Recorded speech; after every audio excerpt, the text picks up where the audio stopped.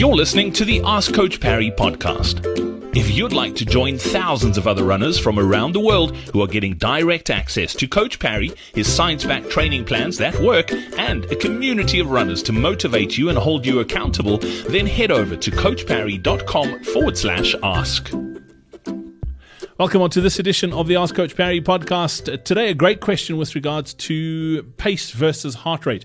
And it was posted in the forums. And for those of you who've been around what we do here at Coach Parry for a while, you'll know that we have recommended paces in all of the training sessions. We also talk a lot about heart rate on this podcast, as well as in the live coaching calls and on our YouTube channel. Shona, this question popped up around running to pace versus running to heart rate. What they're finding is that the recommended paces in their training plan, when they run to those, they find their heart rate is super high. Is this normal? What should they be looking at? Because it doesn't seem to correspond. Should they be running to a heart rate, or should they be running to that pace? Yeah, I mean, we use these metrics, and the more metrics you tend to have, sometimes you can try and find faults in everything, right? The more metrics you use, the more questions you're going to have. But using more than one metric is always a good idea for that exact reason, because if you're only using pace here, I would say that essentially you're on the wrong program. You're running a little bit too fast for where you currently are. If your heart rate is going through the roof, we really want those two measures to correlate quite well. So your pace and your heart rate, that heart rate that we're prescribing you, if it's 80% of your threshold, we want those two to be very closely linked together. And the more aerobically sound you are, the more aerobically fit you are, if I can use fit in inverted commas there, those two will line up very nicely together. So whether you should use pace or heart rate over there, I mean, first, we could essentially, one way is to put you on, if you're not necessarily using heart rate or reliably measured heart rate, is to move you onto another plan that just slows you down, because I think physiologically you're redlining it a little bit too much. You're going to that top end or faster end of zone 2, which is where we don't want to be.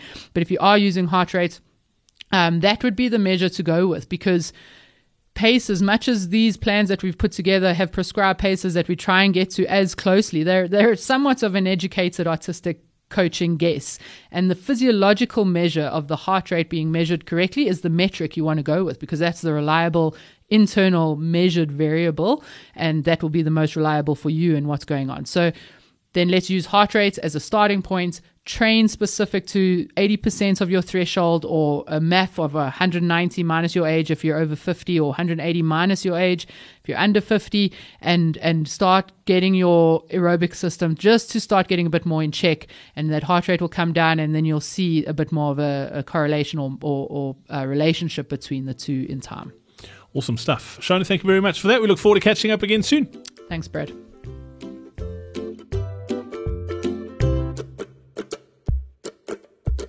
Hey, it's Brad again. Before I go, did you know that most running training plans don't take your age into account? That's why most runners over the age of 50 are constantly running in some sort of pain or battling a niggling injury. That's why they always feel tired and fatigued, and it's also the reason why their endurance fades as they get older. It's the number one reason they seem to get slower and slower year after year, even though it feels like they're training harder than ever. If you'd like to discover a new way to train as you get older, then make sure you join us for our upcoming Faster Beyond 50 Masterclass. Simply head over to coachparry.com/50 or click on the link in your podcast player now.